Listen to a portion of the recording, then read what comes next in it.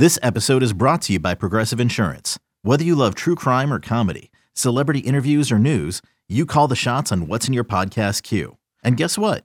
Now you can call them on your auto insurance too with the Name Your Price tool from Progressive. It works just the way it sounds. You tell Progressive how much you want to pay for car insurance, and they'll show you coverage options that fit your budget. Get your quote today at Progressive.com to join the over 28 million drivers who trust Progressive. Progressive Casualty Insurance Company and Affiliates. Price and coverage match limited by state law.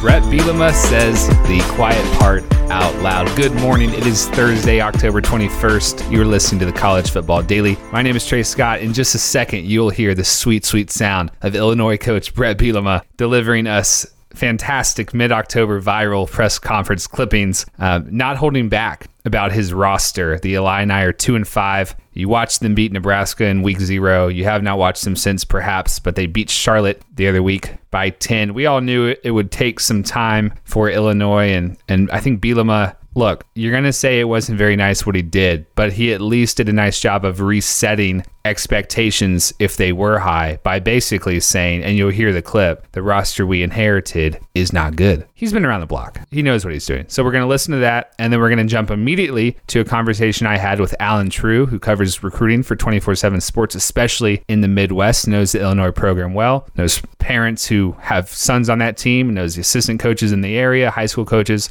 gives us some good context, tells us that he thinks a lot of year one coaching staffs are rather envious that Bielema did what he did. So let's listen to Bret, and then we'll talk to Alan True. I just know this, as a head coach, you're only as good as your roster, right? I kind of learned that the first time I went to the Kentucky Derby, right? Nobody was betting on the jockeys. Everybody was betting on the horses, right? So to win the Derby, you got to have the right horse, and I think our players are going to be a reflection of what our program stands for. I stood at the front of the room last year when I took over and said everybody is invited back because of COVID. They gave me the opportunity to do that. But as this roster continues to transition, I've got to make tough decisions. Players have to make decisions, the roster is going to have to change to get to where we want to be to win the championship. So I recognize that probably midway through the spring last year, through the summer, just certain positions haven't maybe played out the way they envisioned them to. In particular, the offensive line. I don't believe we have a player in the two deep that they've recruited here over the last 3 years that is really significantly doing anything for us in the playing department. And that's a major concern, right? So that's something that we have to do. Top 2 quarterbacks that have played to this point are both transfers, right? So there hasn't been any development at that position that is significantly playing right now. Isaiah was that guy, but he's obviously playing a wide receiver position in Deuce. So defensively, we knew there was going to be an evolution just kind of on the style of defense that we played. We got to definitely get a lot of bigger bodies, I believe, up front to get what we want to get done to play in this league at a consistent level. So there's things that we're definitely evolving every day. And as a head coach, I think I have to prioritize my recruiting. Alan True joins us right now. Alan, before we brought you on, we were listening to the clip of the Bret Bielema press conference gone viral. I know you've had a few days to do some digging on this, and I'd love to hear the conclusions you've come to. Yeah. So first, I think there's some initial shock, right? Because coaches don't normally speak that way. It's, we all have heard the coach speak. Everything's pretty muted. So for him to come out and really have a moment of honesty like that, I think that was what was jarring for everybody. But it sounds like internally, and some of the players have spoken on this publicly. I know Doug Kramer, the starting center, who's a senior and a leader on the team, talked about it. And it sounds like internally, everybody feels like this was a case of, the 2021 mistake of reading the headline and not taking the context around it. So I think it has to do a lot with him talking about the lack of depth that they had. They've had a number of offensive linemen in the last couple of recruiting classes leave the program, including a guy, Kevin Tyler, who I covered, who's now at Prairie View A&M. So it's kind of left them with a lot of guys in last year's class having to step up quickly, a lot of true freshmen on the two deep, and has put them in a tough position numbers-wise. So I think that was what he was saying. I think the rest of the world maybe took it more as a shot at the quality of offensive linemen that they have. I think he was more talking about the numbers and the depth. Okay, so numbers and depth were the target for Bret. I was just a little surprised, Alan. It feels like he was saying the quiet part out loud. Like, we had him on the podcast a few months ago, and he was really bullish on the roster, it felt like. The super seniors, they had 20 of them. And he was proud to tout that was the most of anybody. And I get that. Like, it's off-season hype, off-season hope, whatever. I think reality has kind of hit them in the face after that Nebraska game. I'm not going to lie to you, Alan, and tell you I've watched them since. I haven't. How do you think this is going to play with the local high school coaches and the high school coaches throughout the state, or the high school coaches who might have coached the guys on his current team? Because I know that he had to do, and Illinois has had to do, a little bit of relationship mending with coaches in the state. Yeah. So the funny thing is, it's possible that it helps them in some weird way, right? Like you talked about the super seniors. I don't think he was talking about them specifically. I think he's talking about, we're going to lose those super seniors, and then we're left with a whole bunch of inexperience and some missing holes on our chart here because guys have left the program and weren't retained. And the thing that he's been the reason that he was trying to sort of mend fences with the in-state high school coaches is that for the last couple of years, Illinois didn't really recruit the state. So you don't even have a lot of in-state kids that you're looking at on this two deep. And we're talking again specifically about the offensive line, which I think was the target here. You look at that, there's just so few Illinois kids there. And the ones that are there are true freshmen like Josh Kreutz, who they recruited or they finished out that recruitment. So when you look at the other two classes before that, there just isn't a lot of representation. They didn't sign one in-state offensive lineman in the class before that. And then they just signed one, Evan Kurtz, the year before that. So that's one in-state offensive lineman in 2 years, which is just extremely rare for a Midwest state. Because as you know, up this way, we produce some decent offensive linemen. Absolutely. What is you talk to a lot of coaches. How many of them do you think wish they, or maybe their head coach would actually come out and say this instead of our culture is going to take time to rebuild, or maybe you take the veiled shot at the previous staff, which we see some way, shape, or form with almost every new coach. They find a way at some point in the season to say something slightly negative about the last one. And usually it's in the culture wheelhouse.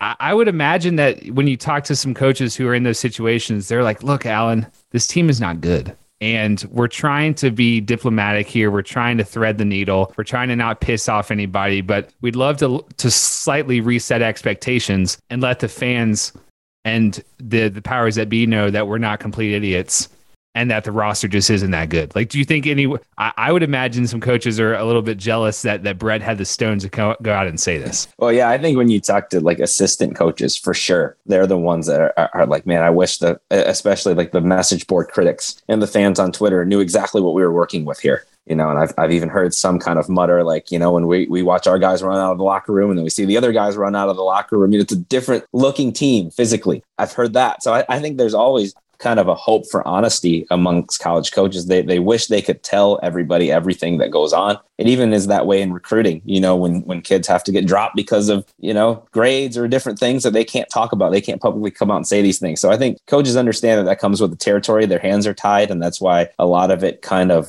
slides into coach speak. But I think certainly when you hear somebody like Bielema, who you say comes out and says what's normally the quiet part, I'm sure are other coaches around the country who look at that and say, I wish we could do the same, or maybe we should do the same. How closely have you been following Illinois this year? The recruiting class, it's 46th right now in 2022. I think it was several points higher a few months ago. And of course, other classes getting players has changed that. Do you still feel a good source of hope around that program, Alan? Do you think they're going to get things going on the right track? I was reading an article by Jeremy Werner kind of laying out what Bielema was dealing with, and you already mentioned the offensive line stuff. I don't think I had realized they had not had a homegrown quality quarterback since 2013, Nathan Scheelhaus. So it's like, I think the more you look into this program, like the darker it can get. So I kind of like Bielema in that sense, getting ahead of the curve and be like, look, guys, we're not going to be good the rest of the year. Just like, let me get to the offseason. Yeah, or at least I think he's creating the awareness that there's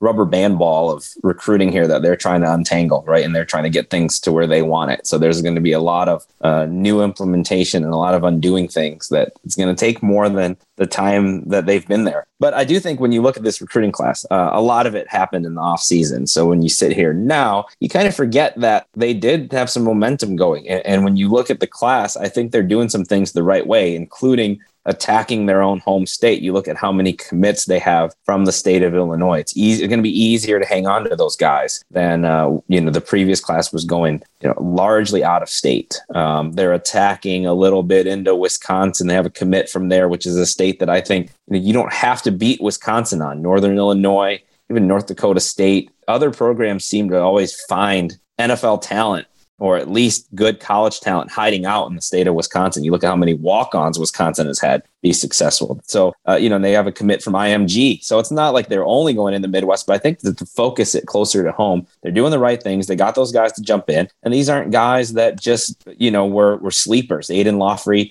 could have gone to Iowa, had Michigan State. Ian Pugh had Iowa and some other schools. Jared Beatty, a bunch of schools were recruiting him. So they've won some battles inside their home state. I think for year one, that's as good as you could hope for. And then we'll see what happens in the 23. But I think the 22 class, all things considered, when you look at it on paper, like I said, they're still beating out some Power 5 schools and some Big 10 schools for these dudes. Last question for you, Alan. I don't know how close you ever got with Lovie Smith when he was the Illinois head coach, but what do you think his retort, or maybe more accurately, the retort of the assistants doing the recruiting work for him, would be this week with the Bielema press conference? Well, I think that they'd probably tell you that everybody has some issues with retention. And when you now with the portal, more guys are leaving. And also when there's a coaching change, that by itself will create kids wanting to leave and enter the portal. I think they would tell you that when you look at the guys who are starting at Illinois, those were guys that they recruited. And those were some guys that got evaluated and found who weren't necessarily big time guys. Doug Kramer is one of the best players on the team. He was a gray shirt that had very few offers at the time that Illinois recruited him. Alex Palczewski was nobody knew who he was. He was a late senior find that now starts at right tackle. Is going to have a shot to play at the next level. And, so I think they would tell you that they found some good players just in the last couple of classes. You weren't able to retain some of those guys, but I think they would try to fight the thought that they left the cupboard completely bare there, since a lot of the starters were guys that they found and recruited who were not necessarily obvious kind of recruits. Those were ones they had to mine for. And I think they did a good job with some of those guys. Good stuff, Alan. Appreciate it. Yeah, anytime. Okay, appreciate Alan True joining us. Always fun to do an off-schedule episode. In that sense, appreciate Bret Bielema giving us this to talk about. So we'll be back on Friday with our Week 8 preview conversation. We're going to figure out if Oregon is still having any fun, and I'll give you my 3 picks of the week. Did you know we were 3-0 last week against the spread? We're crushing it this week. I'm going to start selling them. This is going to be a Patreon podcast soon. So anyway, have a great one. Oh, and thanks, Lance Glenn, our producer, for putting this episode together and stitching in that Bielema audio. Talk to you on Friday for the next edition of the College Football Daily.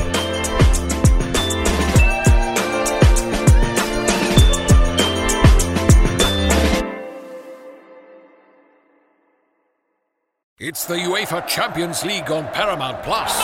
Europe's top club soccer tournament. Champions versus champions. The best teams facing off in the knockout rounds. Magnificent! And it all takes place while you're filling out financial reports at work. In the middle of your day, in the middle of your week. So use that second screen. Call in sick. Do whatever you gotta do to tune in Tuesdays and Wednesdays. Nobody watches the UEFA Champions League like us. Stream every match live exclusively on Paramount+.